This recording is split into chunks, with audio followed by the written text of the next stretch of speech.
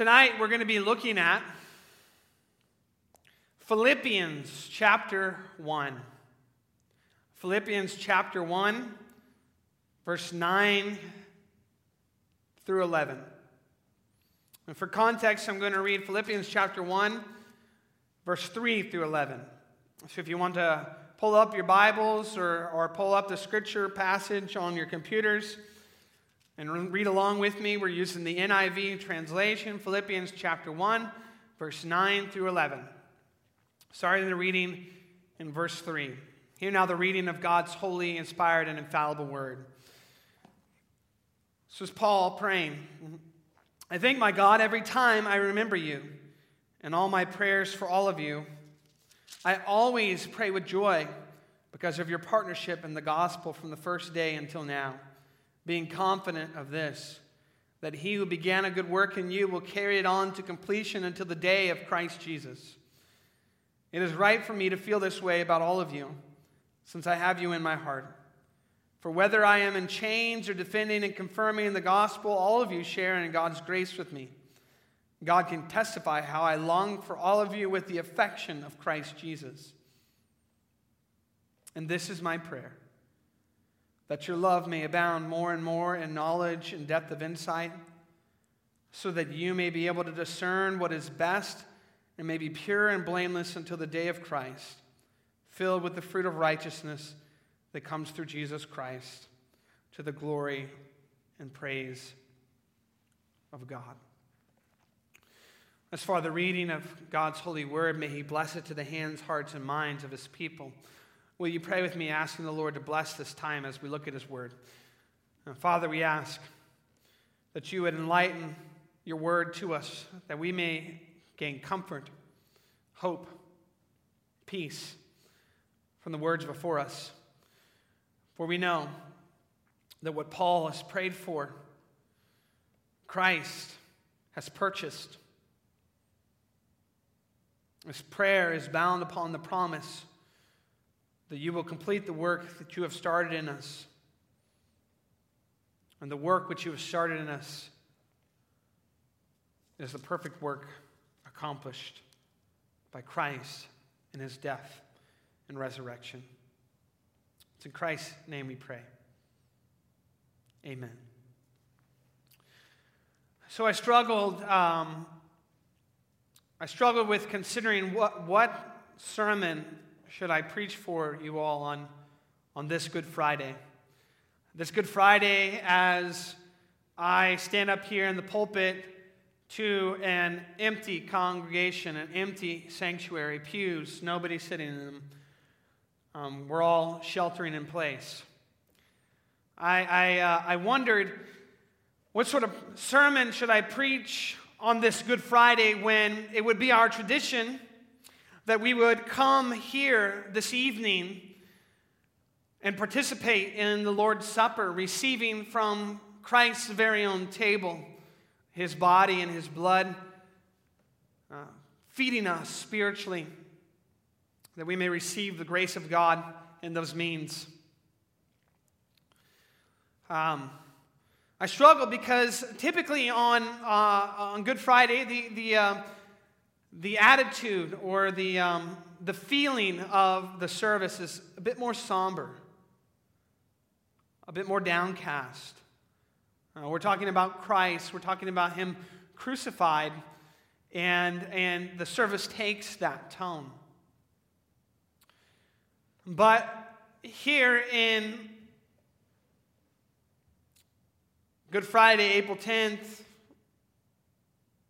2020, I felt that what we need now more than ever as the people of God is not only a reminder that our Savior died for us,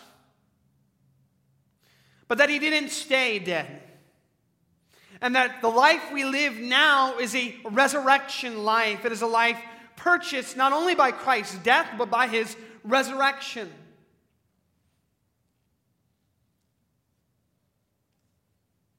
So I mean to emphasize that as we gain hope from these words. In Philippians chapter 1, verses 9 through 11, But before I get to that, I want to ask a question to you all. I want you to think about this. What is prayer? What is prayer? This is what Paul is doing here at the beginning of his letter to the church in Philippi. He is praying for them. What is prayer? And I tried to think about the simplest explanation that I could give for prayer, and I came up with this. Prayer is faith, reaching out to God from our helplessness. Prayer is faith, reaching out to God from our helplessness. And so many of us right now are feeling more helpless than we ever have before. Prayer is faith. It's believing and reaching out to God from our helplessness. You see, that's why it's important that we see that the beginning of Paul's letter to the church in Philippi is a prayer. Paul, as an apostle, as the founder of their church, he's powerless to help the church through their present circumstances. The church in Philippi is surrounded on all sides by discouragement. The discouragement of sending their friend Epaphroditus to go visit Paul, but thinking he must have died or got lost along the way because they have not heard from him. The discouragement of living in a Roman colony and feeling the pressures of Roman society upon them, pushing them towards living back in that pagan culture and forsaking the Christianity, the faith that they have. The discouragement of those from the Jewish background saying they needed to fulfill these laws, to do these things in order to be a Christian. They have this discouragement all around them. And Paul, he can't do anything for them. But what he is incapable of doing, he knows that God is infinitely capable of accomplishing. So what does Paul do? He prays. He places his faith in God and reaches out to him from his helplessness, asking the Lord to give these Christians in Philippi what they stand in need of to face the challenges of their day. And his prayer for them is also a prayer for us. You see, in this season of uncertainty and anxiety, this is my prayer for you as your pastor. And when we pray to God, we are placing our hope not in what we can accomplish, not in what we can do, but in Him and what He has done for us and has promised to do for us in the death and resurrection of Christ. So our theme this evening, Paul's prayer, shows us what it means to live on earth as citizens of heaven. Paul's prayer shows us what it means to live on earth as citizens of heaven. In the church of Philippi, they were called to live as citizens of heaven in a Roman colony that placed so much emphasis and importance upon their Roman citizenship. And right now, more than ever, it's important that we consider what it means to live as citizens of heaven in this world. First, he prays that they would be full of the love of Christ. Second, he prays that they would be fearless on the day of Christ. And third, he prays that they will be filled with the fruit of Christ. So let's look at that first one, full of the love of Christ. Verse 9. And this is my prayer, Paul says, that your love may abound more and more. Paul desires that the love they have already expressed to him in being a continued supporter of his ministry and in sending their friend Epaphroditus to Paul, who's in prison, would grow in its expression toward each other. A very similar phrase is used by the apostle in his letter to the Thessalonians. 1 Thessalonians chapter 3, verse 12 says this, and may the Lord make you increase and abound in love for one another and for all, as we do for you, This prayer clarifies the direction of the love that Paul was praying for. You see, this love is not a generic affection characterized by feelings, but is meant to be directed toward others in the community by word and by deed.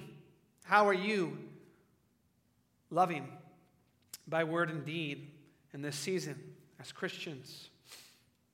The love Paul is praying the church in Philippi will abound more and more in is precisely the kind of love that Christ showed in his act of self-emptying on the cross. And later, in Philippians chapter 2, Paul will say to the Philippians, your attitude should be the same as that of Christ Jesus, who made himself nothing, humbled himself, and became obedient to death, even death on a cross.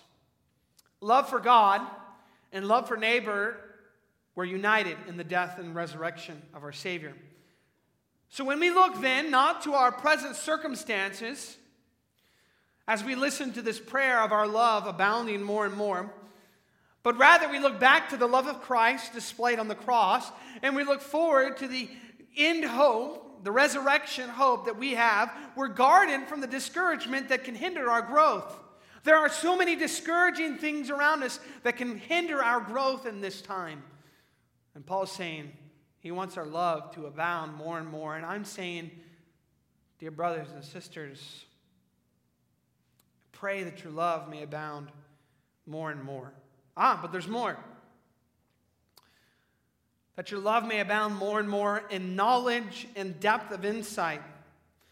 John Stott once said, quote, nothing perhaps is more harmful than the easy good nature which is willing to tolerate everything. And this is often mistaken for the Christian frame of mind. Love must fasten itself on the things which are worthy of loving, and it cannot do so unless it is wisely directed. In our day and age, when we hear the word love, when we think of rom-coms, and we think of love as a feeling of emotion that compels us, like the myth of Cupid and his arrows, the kind of love that Paul is speaking of here is more than that. You see, for the Corinthian church, in the letter to the Corinthians, Paul contrasted love and knowledge. 1 Corinthians chapter 8, verse 1 says, knowledge puffs up, but love builds up, right? And then he also expressed the futility of love without knowledge in that famous chapter, 1 Corinthians chapter 13. Paul said that if I have prophetic powers, and I understand all mysteries, and all knowledge, and if I have all faith, so as to remove mountains, but have not love, I am nothing. But here in the letter to the Philippians, Paul does neither of these things. Rather, he prays for a multiplication of love in the realms of knowledge and discernment. Now that word, knowledge, in the Greek language, 15 of the 20 times this word appears in the New Testament, Paul is the one using it. He likes this word. A Greek lexicon defines it as this: limited to religious or moral things, consciousness of sin, or knowledge of God in Christ. You see, Paul, therefore, he's praying that the love which the Philippians have will grow in its moral expression, informed by their newly deepened knowledge of God through the gospel, through the good news of Jesus Christ, that Christ came into this world and died on a cross and was raised 3 days later to save us from our sins and to give us eternal life. That's the knowledge that we need to grow in. The object of this knowledge is not made explicit here in verse 9. What is the object of this knowledge, right? What are we growing more knowledgeable in? But later in Paul's letter to the Philippians, he will state that the greatest goal of his life would be to know Christ and the power of his resurrection and share in his sufferings, becoming like him in his death. Paul said, I give up all things that I considered before to be valuable in order to know Christ. It's knowledge of Christ that informs the love that the Philippians are called to have for God and for each other. And it's the knowledge of Christ that informs the love that we are called to have for God and for each other. This is what Paul will call having the mind of Christ. having the mind of Christ. Understanding that our citizenship is in heaven and that was purchased by the humiliation of our Savior informs how we are to live together now on earth. Does our love look like the love that Christ showed? And that other word, depth of insight. In the Greek translation of the Old Testament, it's often used in the book of Proverbs to denote moral understanding. Hebrews chapter 5, verse 14 uses a similar word. Hebrews chapter 5, verse 14 says, "But solid food is for the mature, who by constant use have trained themselves to distinguish good from evil." So if knowledge is the possession of information, right? I want your love to abound in knowledge. Then depth of insight is wisdom. Wisdom is one's practical ability to utilize the information that you possess appropriately. Knowledge is knowing something. Wisdom is using that knowledge. The love the Philippians already possess, Paul says. You already have this love. But he says, I pray that it would abound more and more. He prays that it will grow not only in its understanding of what God has done for them in Christ, but also in the ways that this knowledge should affect their behavior toward each other. One commentator writes, the content of the petition was that the love of God within the readers might increase beyond all measure, and that as it increased, it might penetrate more deeply into that personal relation with God through Christ, as well as into all types of situations involving practical conduct. Being full of the love only Christ can give comes from knowing Him intimately and living in accordance with that knowledge. Simply stated, love that is filled with the knowledge of God and Christ is expressed in holy living, particularly in the words we say and the actions we do toward each other in our communities. So as Paul prayed for the Philippians, I pray for you. Is your love growing not only in your understanding of what God has done for you in Christ, but also in how that impacts the way that you live and act towards each other? I pray that your love would abound more and more, that you would be full of the love of Christ, our Savior. That's the first point. The second point is fearless on the day of Christ. And verse 10 says, so that you may be able to discern what is best and may be pure and blameless until the day of Christ. Let's look at that first phrase, so that you may be able to discern what is best. Discern what is best is often used in the New Testament, in the Greek language, to describe an examination process, such as the testings of metal or money. Not only the test itself is represented by this word, but also the results of the test. In chapter 3 of Philippians, Paul will say of his previous life, as to righteousness under the law, blameless. Yet, when he met Christ, he considered all these achievements rubbish in comparison. A Christian, therefore, is supposed to ask for an expansion of their understanding in love rather than an expansion of an understanding in law. One commentator writes, this may sound like the relevantism of situation ethics. Love, not law, guides the choices made in the situations of life. But whereas situation ethics generally will not allow love to be informed by any absolutes, Paul prays for love to be guided by knowing Christ, the ultimate standard for true love. Love that is filled with knowledge and discernment motivates one to test various courses of action and make a choice in accordance with the love displayed by Christ. And so, that old bracelet trend that happened back when I was in children's church, WWJD, actually has some biblical warrant. What would Jesus do? How would Jesus show His love in this particular situation, in these particular circumstances? The second part of that phrase, not only discerning But what is best? What does that mean? We use a word called adiaphora in theology. Adiaphora means things that are insignificant that we can differ about. Things that we can differ about that are not essential matters. So we can have varying views of the end times. We can be premillennial, postmillennial, amillennial. We can have varying views on this doctrine or that doctrine that don't put us outside of orthodoxy. But the word here is the antonym of adiaphora.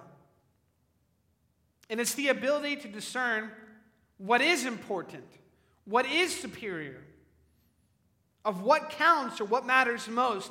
So the question we have before us here is Paul's not only praying that they would be able to discern what is good and what is evil, as important as that may be, but Paul's praying for something else entirely. He's asking that the Lord would grant them the ability to choose between what is good and what is best. What is good and what is best. And what does this mean for us? That our love may abound more and more in knowledge and depth of insight, so that we may be able to discern what is best. You see, the Christian's primary focus in the midst of all of life's decisions and various circumstances, the one which should direct us at all times, the one that I'm praying is directing you in this season of life, in this hardship right now, is what Paul says in Philippians 3, verse 14. Press on toward the goal for the prize of the upward call of God in Christ Jesus. Living together on earth as citizens of heaven means not losing heart because of present circumstances. The Philippians were dealing with pressures on every side. We're dealing with pressures and circumstances and difficulties on every side, but seeing every trial as an opportunity to choose the excellent things of Christ.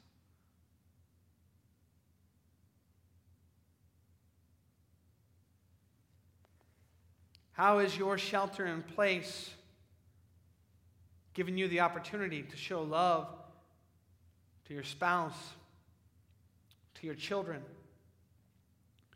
in ways that you have not been able to? How are these trying times when people are falling on financial difficulties giving you an opportunity? Not simply to choose between what is good and what is evil, but what is good and what is best. Reevaluating your priorities.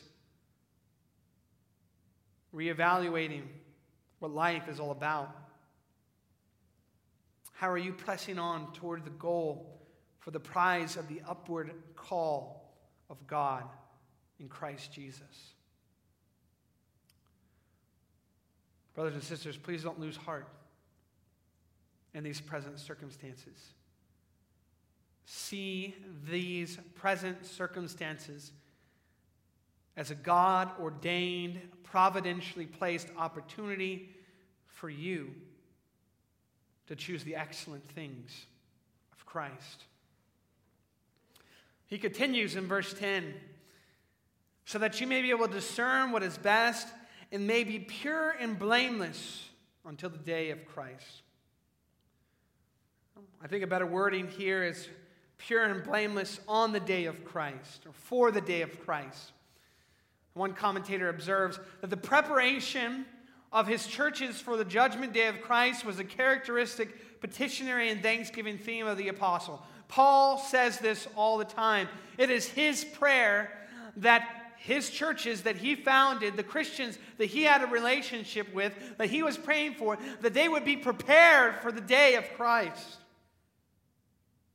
In verse 6 of chapter 1, Paul already mentioned his trust that God would complete the work he had begun in the Philippians at the day of Jesus Christ. He said in verse 6, being confident of this, that he who began a good work in you will carry it on to completion until the day of Christ Jesus. So this is his second mention of the second coming.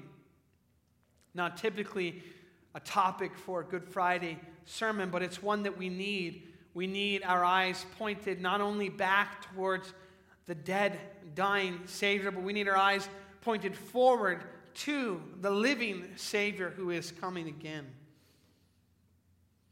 His desire is that the church in Philippi would live together now in light of that final day.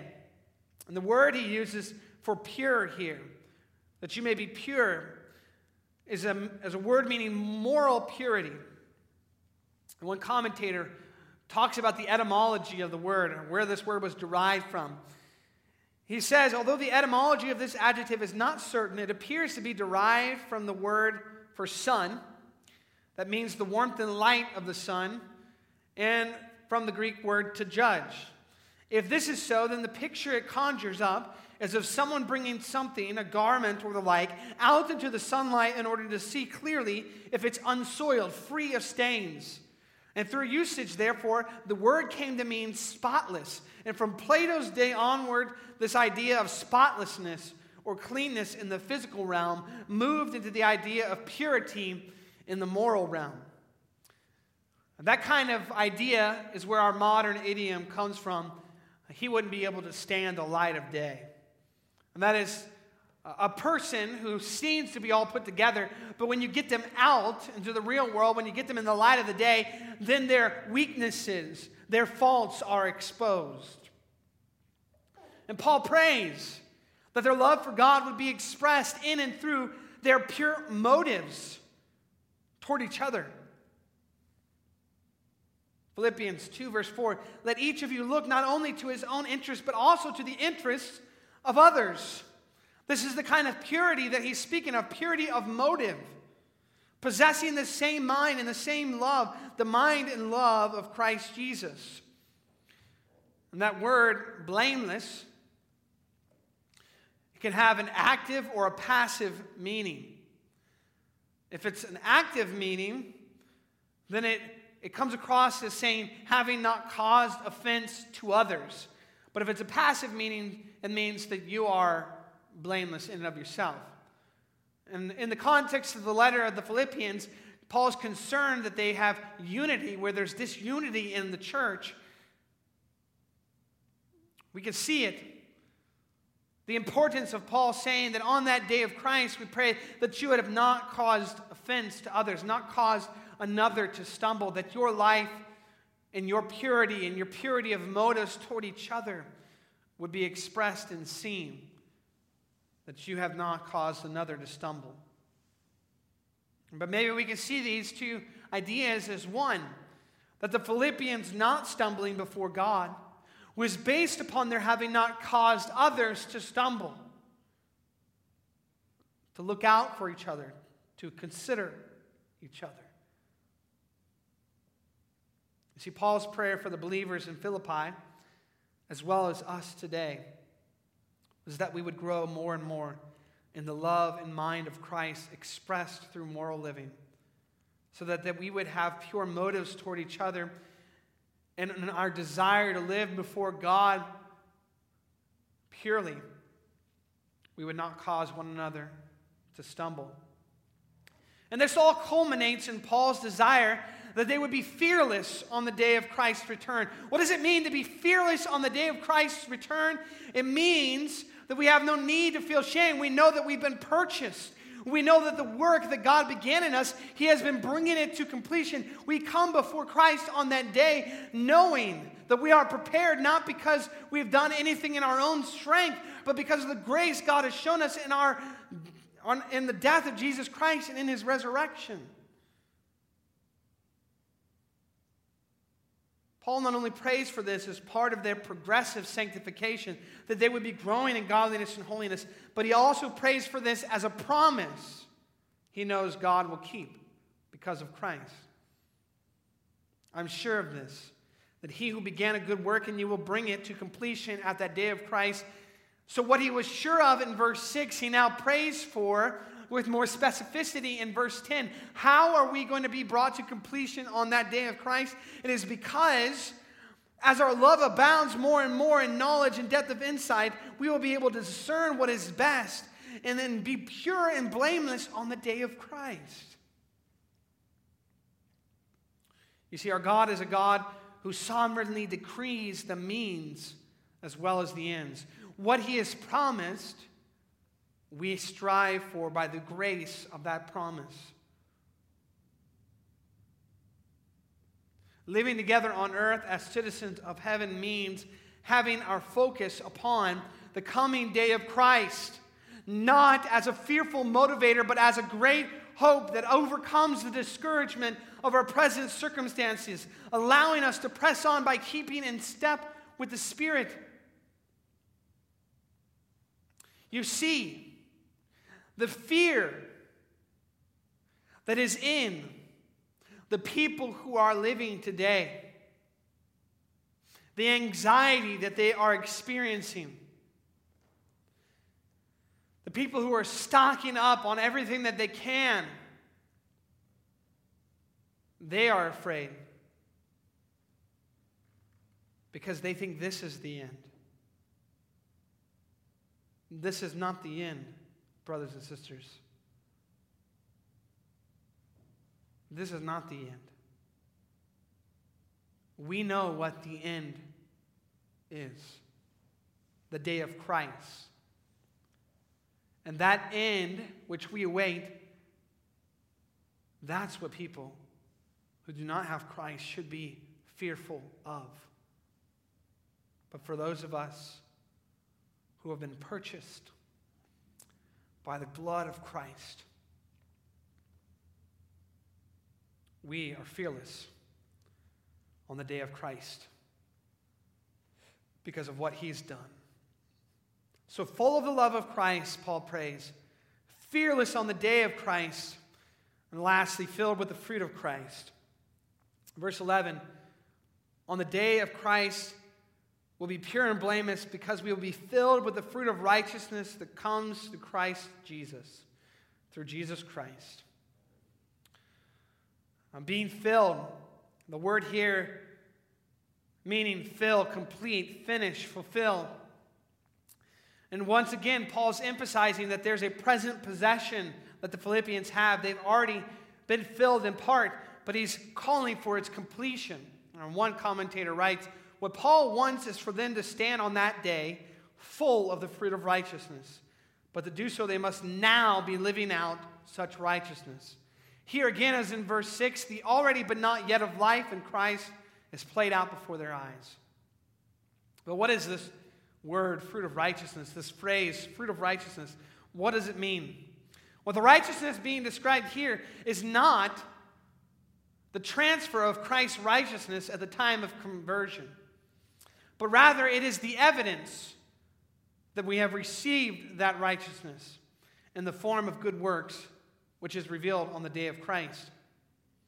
One commentator writes, the word fruit here refers to the display of ethical qualities such as, in Galatians chapter 6, love, joy, peace, long-suffering, that are the result or the outcome or the product of this righteousness. And it's made more clear here when we hear the words that Paul is praying, filled with the fruit of righteousness that comes through Christ Jesus. One another commentator writes, the apostle emphasizes that such a crop can only be given and produced through Jesus Christ. The stress is thus laid on the practical outworkings of their spiritual growth, and it turns their minds from any notions of self-effort to total dependence on Jesus Christ. So let it be known that Paul's prayer for the Philippians and my prayer for you is not for you to get up, work harder, pull yourself up by your bootstraps, do more. The prayer is that the way that we abound more and more in love, and that love is a knowledgeable and discerning love that helps us to choose what is best so that we can be pure and blameless on the day of Christ, filled with the fruit of righteousness that comes through Jesus Christ, that all these and these things only come through Jesus Christ. In verse 6, Paul already told the Philippians of his confidence that God would complete the work he had started in them. And therefore, verses 9 through 11 are simply an explanation of how God will accomplish that work. Paul is talking about character formation by divine means. And he foresees its end. Full conformity to the image of the risen Jesus. If we desire to be filled with the fruit of righteousness, it is not a self-righteousness. It is a righteousness that comes through Christ. To the glory and praise of God is Paul's last words in this prayer. See, the final phrase of Paul's prayer is not meant to be only understood as a doxological close to his prayer, although he uses this terminology a lot in the end of his prayers. It's also a thoughtful conclusion that places all the things which he had prayed and given thanks for in verses 3 through 11 rightly into the hands of who they truly belong to. First, the Philippians are to recognize and acknowledge God's power and grace at work among them. Second, their neighbors are also to do the same upon seeing the evidence of the power and grace of God on display in their lives. This is what it means when Paul says, to the glory and praise of God. Union to Christ results in sanctification through Christ. Therefore, being filled with the fruit of righteousness is a work of God that brings glory to Him alone. Don't get me wrong. This does not mean that human actions do not give glory to God, but rather that those human actions find their origin in the work that God has accomplished in us through Christ. Because the fruits of righteousness that are produced in our lives come by our connection with the vine, Jesus Christ, therefore they exude forth in praise to God. When Paul prays that Christians would be filled with the fruit that comes through Christ on that final day, he's asking the Lord to grant the Philippians all that they stand in need of as we live together on earth as citizens of heaven. And when I pray for you, brothers and sisters in Christ, that you would be filled with the fruit that comes through Christ on that final day, I am praying in faith to God from my helplessness, that you would be granted all you stand in need of as you seek to live together on earth as citizens of heaven. I'm praying that our citizenship would be clearly seen in our community and by those outside of it, here in our church and here in South Holland. I'm praying that our sanctification would give way to our glorification, being conformed and transformed into the likeness of Christ. So what is prayer? Prayer is faith reaching out to God from our helplessness. And just as Paul reached out to God, asking for his blessing upon the Christians in Philippi and their continued growth together in the midst of their dire and difficult circumstances, I am praying for you in these times. Yes, we are living in the midst of a crisis that could cause us to lose sight of our goal, could cause us to feel disappointed and discouraged. But it is precisely in those times that we are called to see what God has already begun in us. And by the grace of the promise that He will complete it, we are called to strive on together as we learn more and more each day what it means to live in the light of that coming day. As we learn what it means to live on earth as citizens of heaven.